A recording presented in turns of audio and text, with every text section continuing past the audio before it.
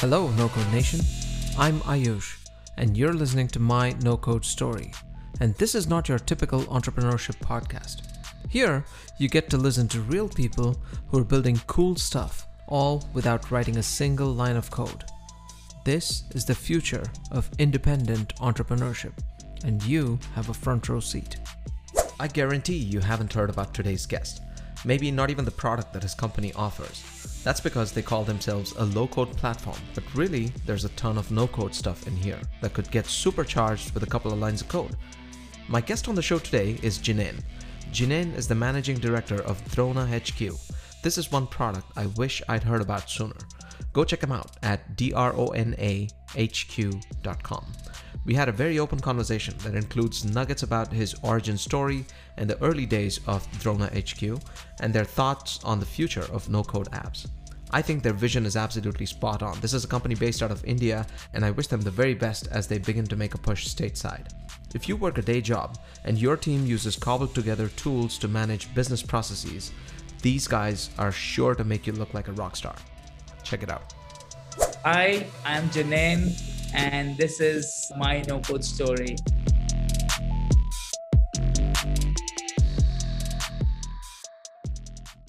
Jinein, thank you so much for being on the show. It's such a pleasure to meet you, although it's virtual, but I hadn't heard of your company, to be perfectly honest, but I was really happy when we got connected and when we set this up, because after I looked up your company, which we'll talk about in a second here, I really, found it to be compelling, right, from a no-code, low-code standpoint. So welcome to the show, and I'm really excited to talk to you. Thank you, Ayush. Thanks for having me. Pleasure is mine. So every time we bring guests onto the show, we start with their backgrounds, right? So the idea is for people to get comfortable with the journeys and the stories that others in the space have gone through and been through. And in some of the reading that I did online, your journey it's taken a while, but then it happened all of a sudden. That's kind of the sense that I get, because some of the stuff that you've been working on from an entrepreneurship standpoint in mobile app development has been going on since 2005, 2006, but all of the low-code, no-code stuff is kind of scrunched up between 2018, 2019, and now. So that's about 2 to 2.5 years. So walk us through that journey. First of all, tell us what your background is, what you wanted to do as you were, starting your career and so on, and then what it actually resulted in. Sure. So I think I'll walk you upwards, right? So I did my computer science in 2005 is when I passed out. And then those were the days where in Indian ecosystem, we did not really have a lot of startup kind of a thing, right? But back in the day, we were working on some couple of ideas. So I did end up working with a company called Wipro for about a couple of years, which is like an IT service company based here in India and has a global presence. And yeah, while I was working there, there was always something on back in the day, mobility was pretty hot.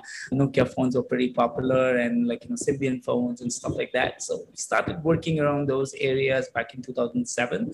I think things changed. Android, iOS came in soon, 2008, 2010. They were pretty popular. So we kind of readjusted our product line and our platform to make sure that from the platform you can produce iOS, Android applications. And back in the day, we were very focused around publishing content onto the devices. So a lot of HR and learning and development organizations within companies used to be really excited about what we're doing, and they were the ones who were basically subscribing to the platform.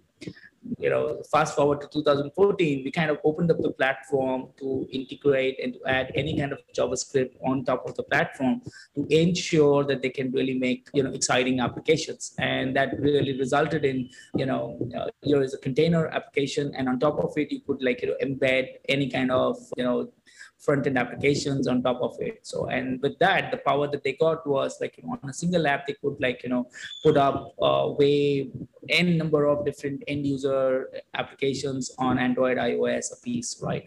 So that got pretty exciting for a lot of customers. We onboarded almost close to 60 to 75 large enterprise customers across IT services, pharmaceuticals, CPG businesses, and some of them were really large and in a way that they operate in 20 to 25 different markets with our product at this point in time. So and then we were realigning our pitch to something like some what Gartner, the way Gartner used to define that space, and we used to call it rapid app development back in the day. So MADP, and MADP moved to rapid app development, and that is how 2014 2018 was a period where we were doing a lot of these rapid app development kind of story in our product. 2018 is we started working on low code, no code back in 2016, 2017. To be honest, our kind of work that entire thing out. And by 2018 mid, we actually launched our first thing in beta, right? So which was kind of put into live mode only in 2019. So 2019 is when we actually took the rapid app development story and we added a layer of drag and drop to it. And by 2019 we were fully live with something which we could take it to our customers. So that's our story from way back from 2007 to 2019, and how did we land up to low code, no code. But since last 2.5 years, ever since, we have more than 5,000 people who have signed up on the platform, out of which we have around 120 plus odd customers right now who've been working on the platform. Some of them are very large customers, large enterprises.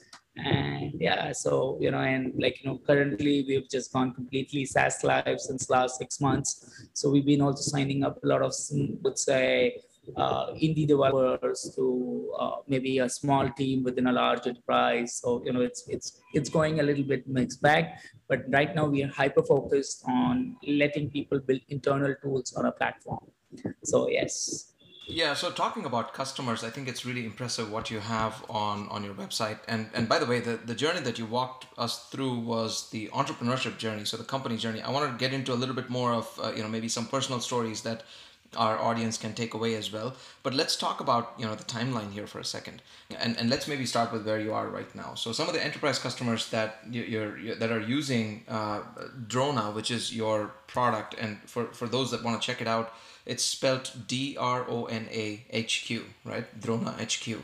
And some of the customers that you have listed are companies like Wipro, LTI, Pfizer, Colgate, etc. And there are teams in here presumably that are using your applications. But if you think about the trajectory, you were really going potentially to the limits that software would allow you at that point in time. So if you think about 2008, 2009, mobile apps were just getting embedded into our lives, and it sounds like at that time you were more on sort of an LMS type track where you're helping people learn through mobile, which of course there are a lot of solutions that do that now, even using text based learning modules and so on, where there's kind of a text message interface and to even learn how to code and so on. But then in sort of 2014, 2015, when JavaScript was the big thing and it was all Web 2.0, and we were trying to see where this thing would go, you were kind of pushing the limits of that. And now when the technology, I think in the last 4 to 5 years, has finally caught up to what people wanted to do with it, and especially the proliferation of this term no code and low code, you've started to now focus in on how can you enable people to really build on top of your platform. So I think that's a really fascinating journey, where every step of the way it sounds like you've kind of pushed the envelope, but then you were I don't know the word, but you were or a learning tool to something that uses JavaScript apps, and then something that more empowers people to build their own stuff. Yeah, it's a good question, Ayush. To be honest, right? When let's take it step by step. First pivot, when we were doing more like learning on the move kind of a story, and then we moved to more like a technology story where we were so during that switch, one of the things that we realized as a core of our DNA, and we were more positioning. We were more internalizing that we are more like a technology company, and we would like to solve a technology problem, and we would like to go ahead and probably enable developers to build applications on top, right? So while LMS was pretty much like a point functional applications, right, and they were the conversations were more or less with the business or with, say, learning and development teams or HR teams and organizations, and which is something which was not really going well with. We were absolutely focused around how could we make this, transform this into a platform story rather than just give them a product, verticalized product at that point in time. So that was the first thing. It's there's more to do with us, nothing wrong with the market. We could have stayed put with that specific thing and could have made it big, right? But it wasn't really appealing to us. So by 2014 is when when we switched things, right? So we use the same background platform and we open things up, right? And that is how we kind of moved it and said, you know what, you want to gamify your learning, go ahead. We have opened up a platform, and then we started working with the customers and their development teams within the IT teams within these companies, so that they could use and customize the whole thing as per their requirements. So that is how we moved into from point functional stuff to a platform play. Is that is when it happened. But from 2014 to 2021, if we say now, right, I don't think we have moved, or we are not shying away from that as a thing. We're continuing our path, our journey with the developers, right?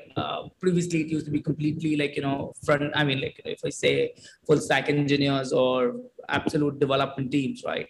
And 2018 is when we started looking at low code, no code very seriously, right? Our purpose was to enable techno functional people as well. So we wanted to broaden the envelope and say, you know what, if you're a full stack developer, you can continue to use our platform to build tools on top of us. But if you're not really if you're a power user, somebody who's been using, say, something like Microsoft SharePoint and Excel and spreadsheets from Google, etc., right? And you could still come up and you can still do things. So with that intent, we started working around pushing the envelope on the developer side of things to enable encompass more developers, right?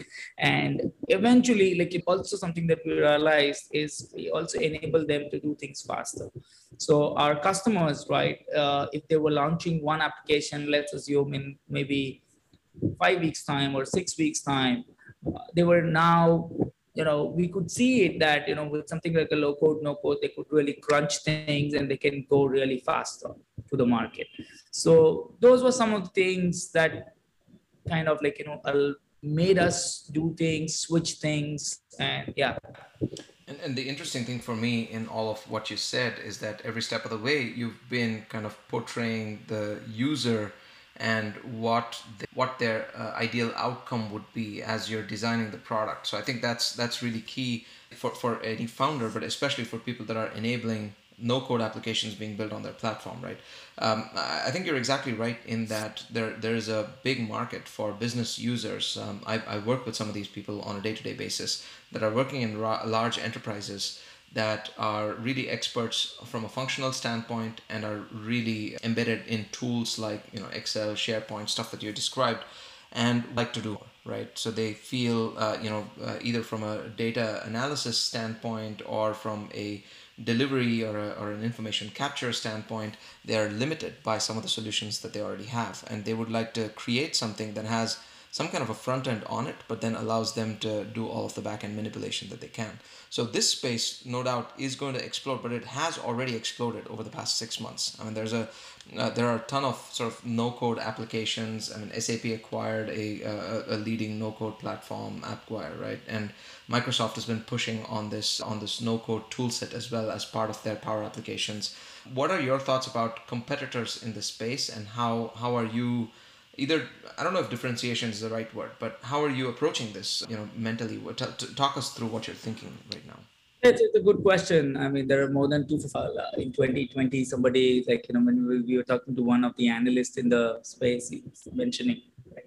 So, to our focus has been very clearly at this point in time working on the internal tooling as a segment. So let me just take a step back here and tell you what how exactly thing would stand if at all we look at the market segmented into different genres within low code space, right?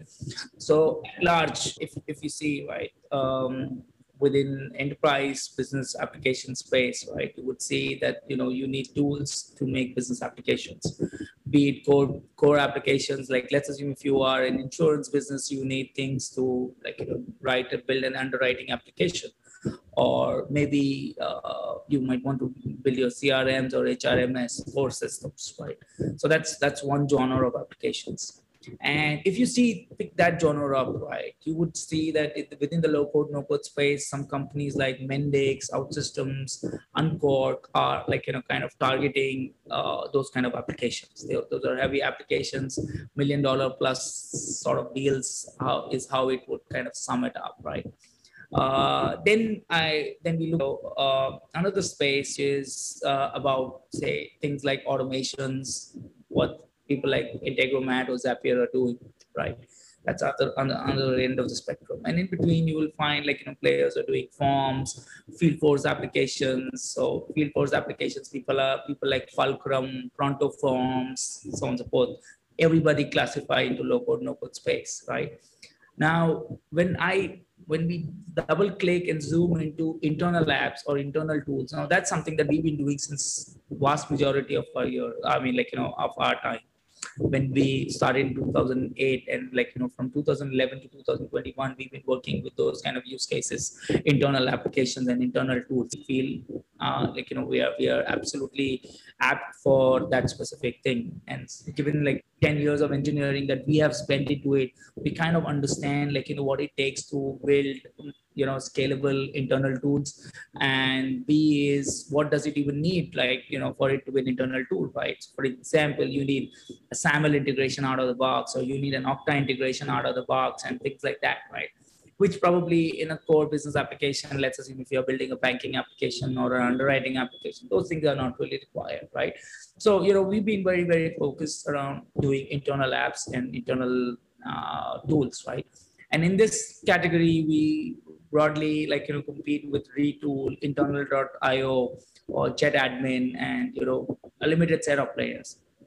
And if you see largely these internal application players, right, they have been focusing around helping customers build connected to the databases, and then write events to make sure either they are fetching in the data from those databases or APIs, and then showing it to the users and enabling them to do some few actions on top of it, right? So now we are perfectly positioned to to go after this particular market. Simply put, because we have at this point in time completely responsive output straight out of the box coming out from Drona HQ, which means our output can work on web, it can work on mobile web, and also it can work on mobile devices. Now, if I look at the category of players that we compete with as on today, are the entire stack of competitors are only able to give mobile, web front end only, right? Now, which means we are going to give them, our customers, a lot more. Second is from a front end tooling standpoint, right? Given our vast experience in what it needs for building kind of use cases that you might really have, right, internally when you are looking at building these internal tools, we have done a lot of work. So for example, we've embedded a lot of things which will allow you to really look at your boundary cases, edge cases, that otherwise in these tools you might feel you might be limiting yourself, but when it comes to Drona HQ, you will be in a position to do it, right? While being largely no code, and yet you can do it, right? And of course, we've opened it up by adding, like, we open up JavaScript at different places so that, in case if you really need to go an extra mile, you could go ahead and you can do it. So, that's how I think, like, we are looking at the market very specifically, going after the internal tools and internal applications, because we have history and we have the tool set and the depth in what we're doing. That's great. So you're relying on your strengths to go after your audience. What do you think about? How are you thinking about distribution? So how does a business analyst at a large enterprise corporation find out about Drona, and how do they embed that into their workflow, where they may be dealing with sensitive information, right? That is under the purview of their enterprise IT. Yeah, so right now, like, via our digital presence, via web presence, we are basically looking at, like, making somebody come as a visitor and sign up for a free trial, and then, like, take it up from there. So we call it more like a self-serve as a channel number one, which is something, like, right now, which is really working great for us. We are almost growing at around 18% on a month-on-month basis in that segment, right?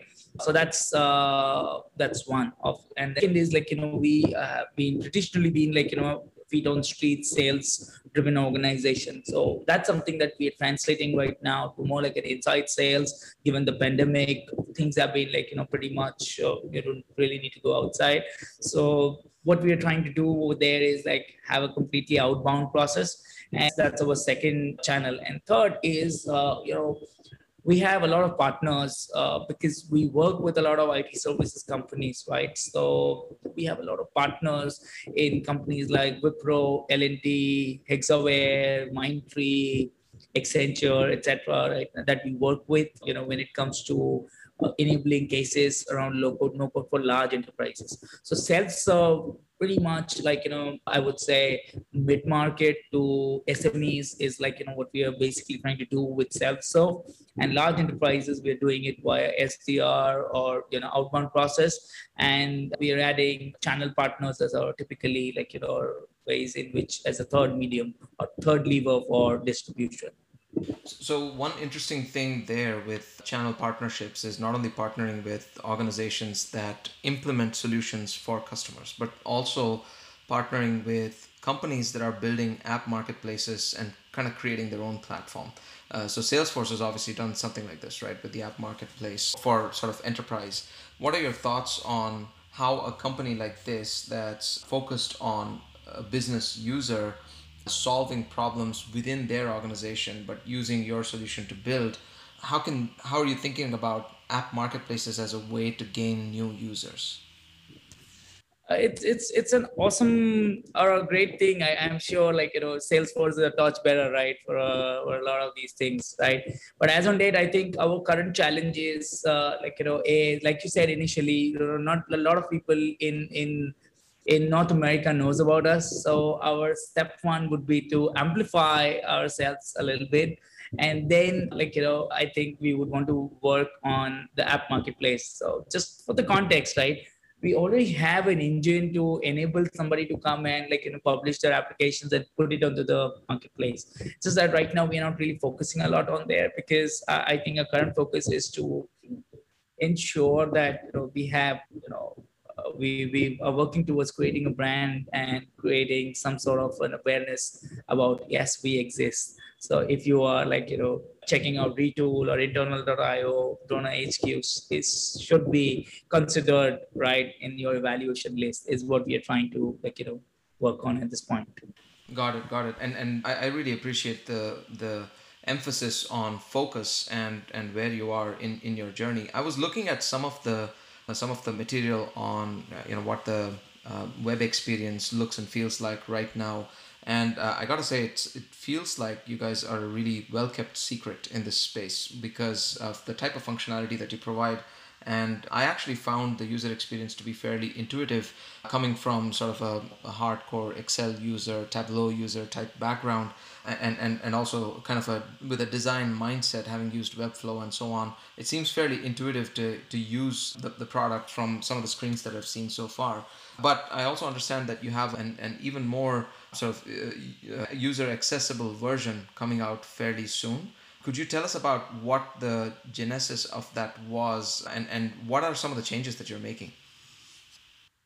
Yeah, sure. So right now, our editor drag and drop component in our application, right, is pretty much well poised for somebody who has great amount of understanding on HTML, CSS, because if you want to really create pixel perfect applications, remember we come from we've enabled more than 150 plus enterprises, 2000 plus applications that have got published on our platform, which are live used paid applications, right? They're not by actual users. So there was a lot of when we started working on it, right? We a lot of our use cases initially have been around wonderful nice looking applications that had to be churned out. So our initially whatever that we have done right now is meant for enabling somebody to create pixel perfect applications, right? But having said this, now that we've been in this market, we understand that our customers who are looking at internal apps may not be so much conscious about the UI, UX, as long as they can get things done is what their priority is. And to achieve that right now is quite a bit of there is a baggage of understanding HTML, CSS, or making things in a simple things, right, is not really possible, because you really need to put layouts and then divide the screen in grids, columns, and depending on that you can then start placing your components. If you have a designer, somebody being used to Webflow, yes, you can really build great application really fast, right? But right now, what we find a lot of when feedback from our users is they need something simple, and that's the journey that we are right now enabling. So probably 3 weeks from now, you would see that the customers we will be basically catering to both the kind of users, A, who don't care much about the user interface, and B is somebody who cares about the user interface, right? So at large, we are responsive, if you see, right? So we're going to retain that flavor. Whatever you build on Donor HQ is going to continue to remain responsive. It's just that we're going to simplify things.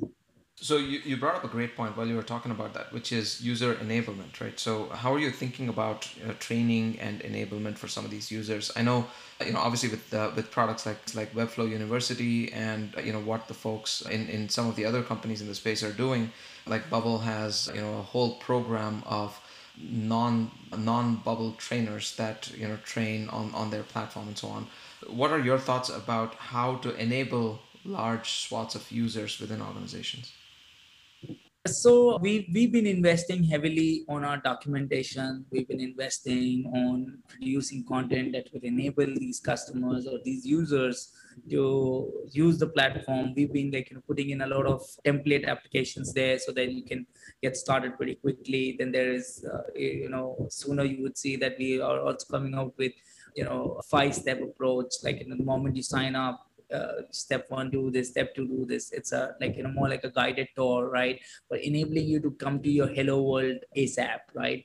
So those are the things that we are doing. And then from our what we are also doing is we have partners who are basically giving a co-building sessions to our customers.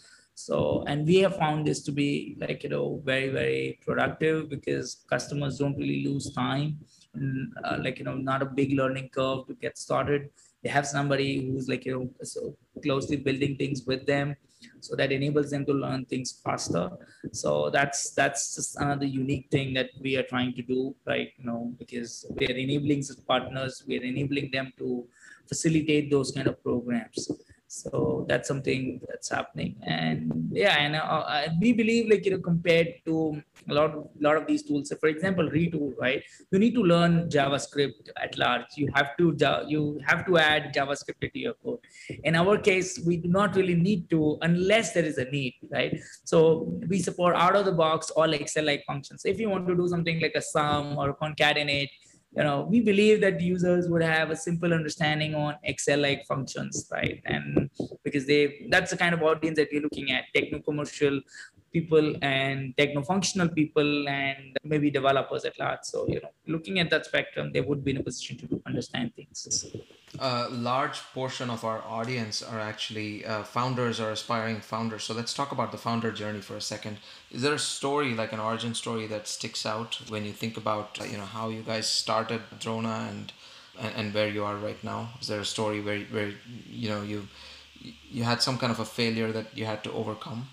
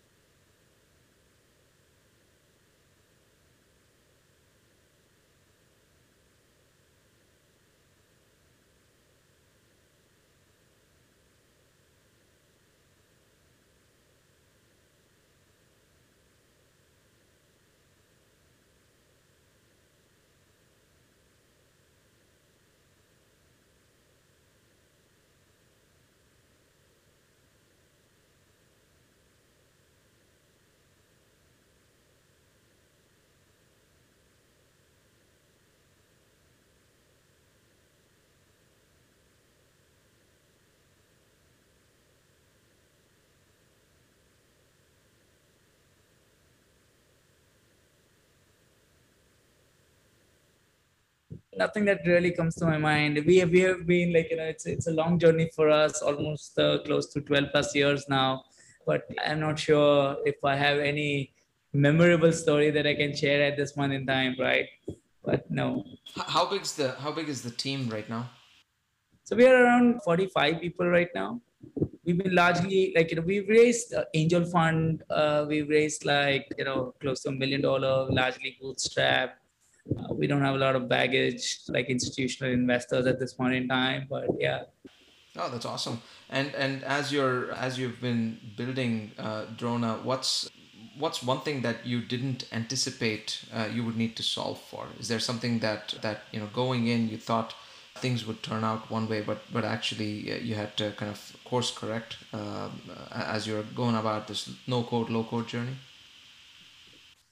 So in the low code no code journey, like, very honestly, like, we ended up building quite a ton of things, right? I mean, Azon Day, for example, like, we were not really building it for a specific end user, is what we feel like. If we redo it again, if we, like, add a butterfly effect to our story back in 2018, then we wouldn't have probably, like, gone ahead for doing pixel perfect UI maybe to begin with, right? So we would have kept things very, very simple. So it's because of whatever reasons, I think, like, we added those things. Similarly, like, we have at this point in time in Drona HQ capability to add automations. Now, we may have just told our users, please use Zapier or Integra or Mac, right? But we ended up adding the capability. And every capability that you add, right, we got to add a team behind it to ensure that it's getting not just maintained, but it gets up to the speed with the platform, right? So I think, like, our story would have been razor sharp focus is one thing that I think we could have done within low code no code space rather than kept it pretty horizontal. We could have, like, zoomed into one specific direction or one specific point, right? But thanks to kind of freedom that we have, right, and the things that we could do right now, we believe, like, that has also turned into a sort of a big advantage for us, because right now there are no formidable player in our category who could do a whole range of things in the way we are doing, right? And also, just to let you know, Ayush, we are also completely, our business model is also very, very unique, because most of the players in the low code, no code space, they are more or less user based price. We are consumption based price. And, those are the things that probably, like, again, because we have large plethora of use cases that, we initially thought, like, what is the best way to solve this? And that's where, like, we went with the consumption based approach. So maybe if at all we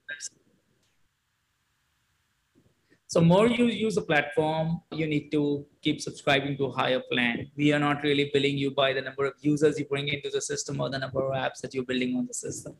Okay, that's interesting. So, what's the response been for the commercial model from like enterprise users?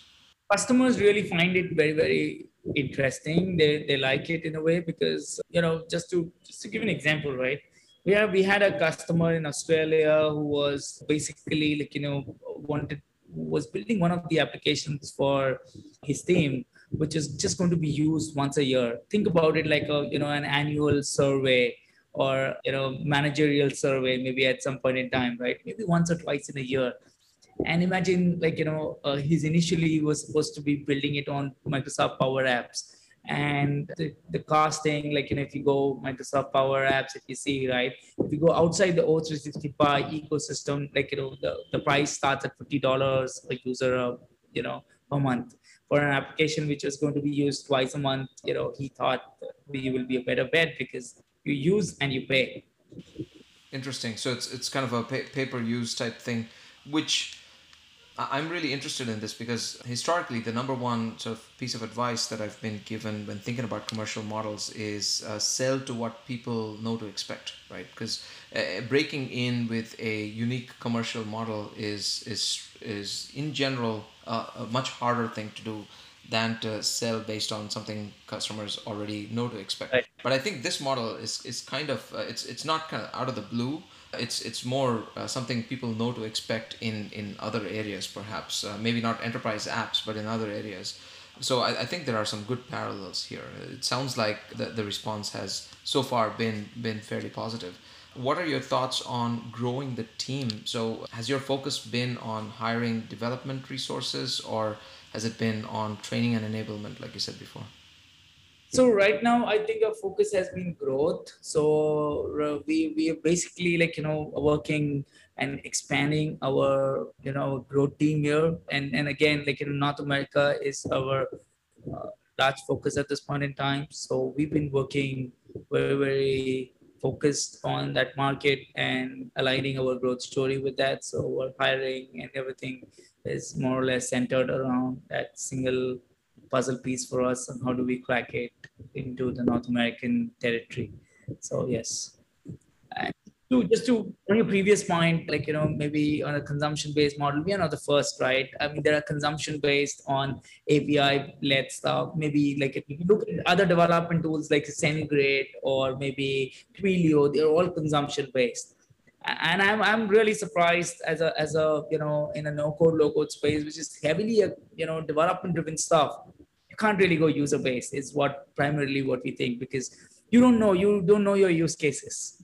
It could be a form which could be filled by like thousands of users. You can't really price it on users. Yeah, yeah. So you're basing it on the time spent in the platform. Is that kind of what you're looking at, or? Yeah, I mean, amount of compute resources that are eventually going to get used, right? I mean, like if you just think how AWS democratized compute based on time spent, right? In a similar line, if you're using more compute, you need to be charged more. Now you might be using it maybe for just one or two users, but if your usage is high, so be it. Yeah. What's the number one piece of advice you would give to like founders that are looking to get started in the space, maybe build a product using no code technology, but based on their functional or business expertise? I I genuinely think like if you're a startup founder, your current goal would be to ship an MVP at the earliest in the market.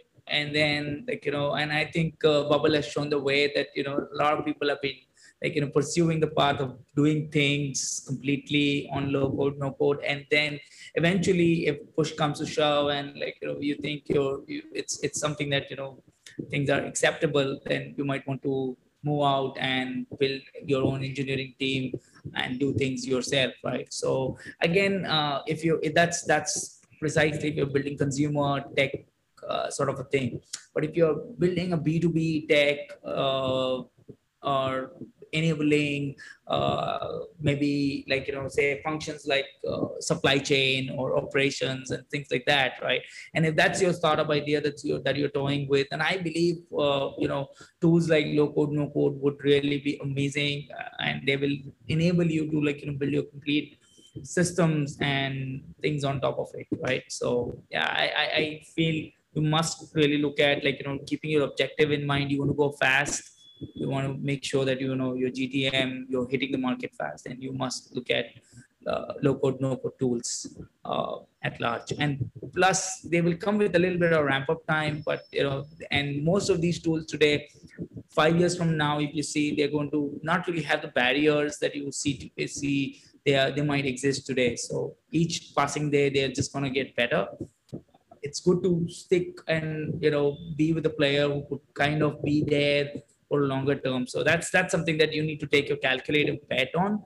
And I feel like, if you go that route, you will be doing the same thing far better at a A to B in a more efficient way, and that will enable you to like unlock your resources for maybe marketing spend, or maybe acquiring new customers, or maybe like get your VC money or whatever, right? So that's what I would I I think I would like to say.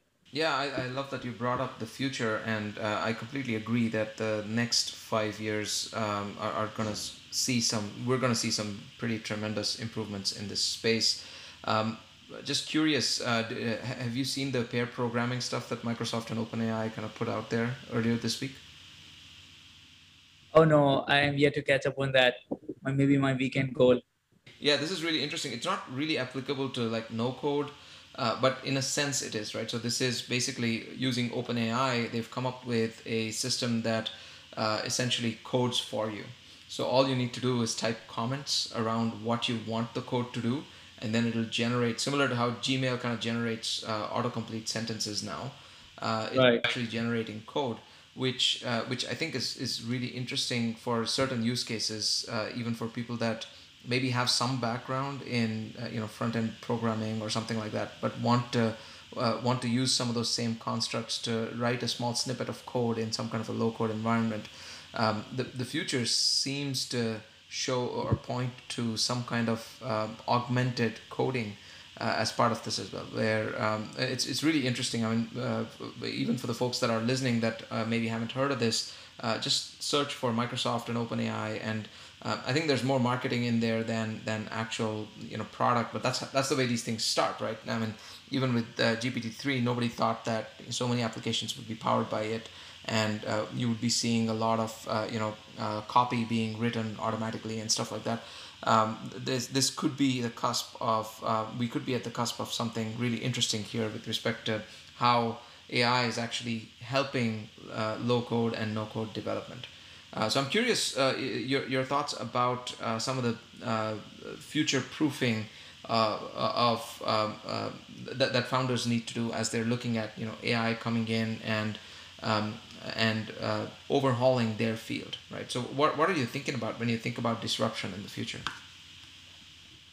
I feel, especially in our space into application development tooling business, we feel AI is, a little bit at a distance at this point in time. Like, the open AI technology, for example, Microsoft is coming in 2021. Probably it needs another 10 years to make sure, like, it's really done a great job.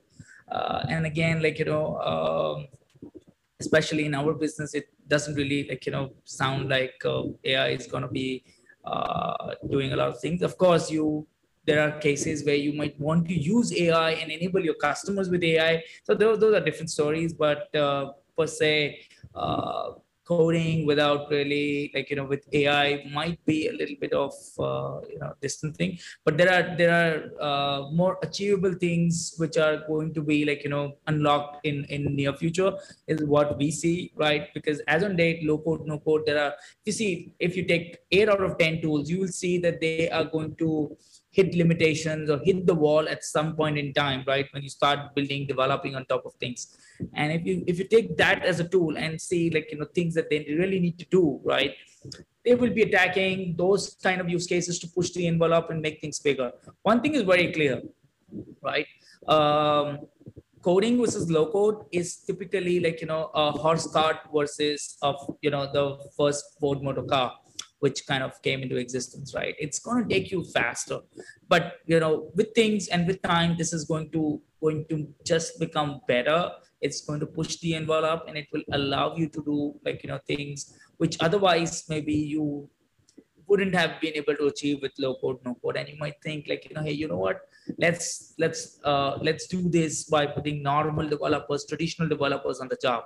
So I think that's a journey, and that's the next 3 years is what I would see, like how low code, no code industry would kind of shape up.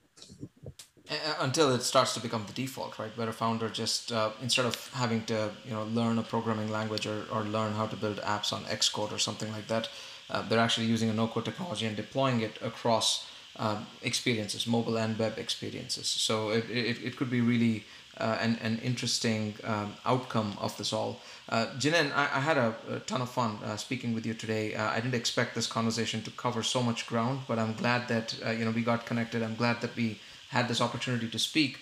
Why don't you give our audience a handoff to where they can learn more about Drona and what you guys have coming up, where they can find you and reach out to you if they have any questions or if they want to get in touch? Sure. So you can look us up on dronahq.com. We are typically like a great tool when it comes for you to build internal tools or internal applications. And we believe your ramp up time would not really be like more than maybe a few hours at best. There are a lot of ready templates, etc., that you guys can start with, and like it just gets launched into building your internal tools. And we believe that's the best way to do it, because it allows you to save a lot of your engineers' time and kind of redirect them to do something better. Just to ensure, like just in case if you would want to reach out, then I am available at dronahq.com, and would be happy to hear your feedback or any questions that you may have, right? Feel free to bring it up, and I'll try my best to address it. Awesome. Thank you, Jinein, for taking the time again. It was a pleasure speaking with you. Same here, Ayush. I look forward to keeping up with your stories in near future, and of course, looking at Microsoft OpenAI at some point in time. Absolutely.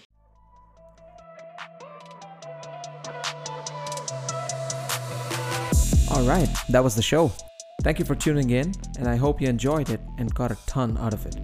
If you did, there are 2 things you need to do. Number 1, make sure you subscribe to the show to get notified when a new no-code story drops. And number 2, I want to ask you a favor.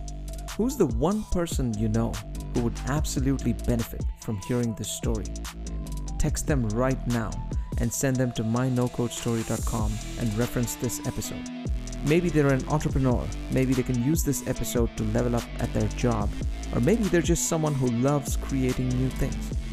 Do it. Subscribe and then send them the text. Make a difference. Thanks again, and I'll see you on the next one.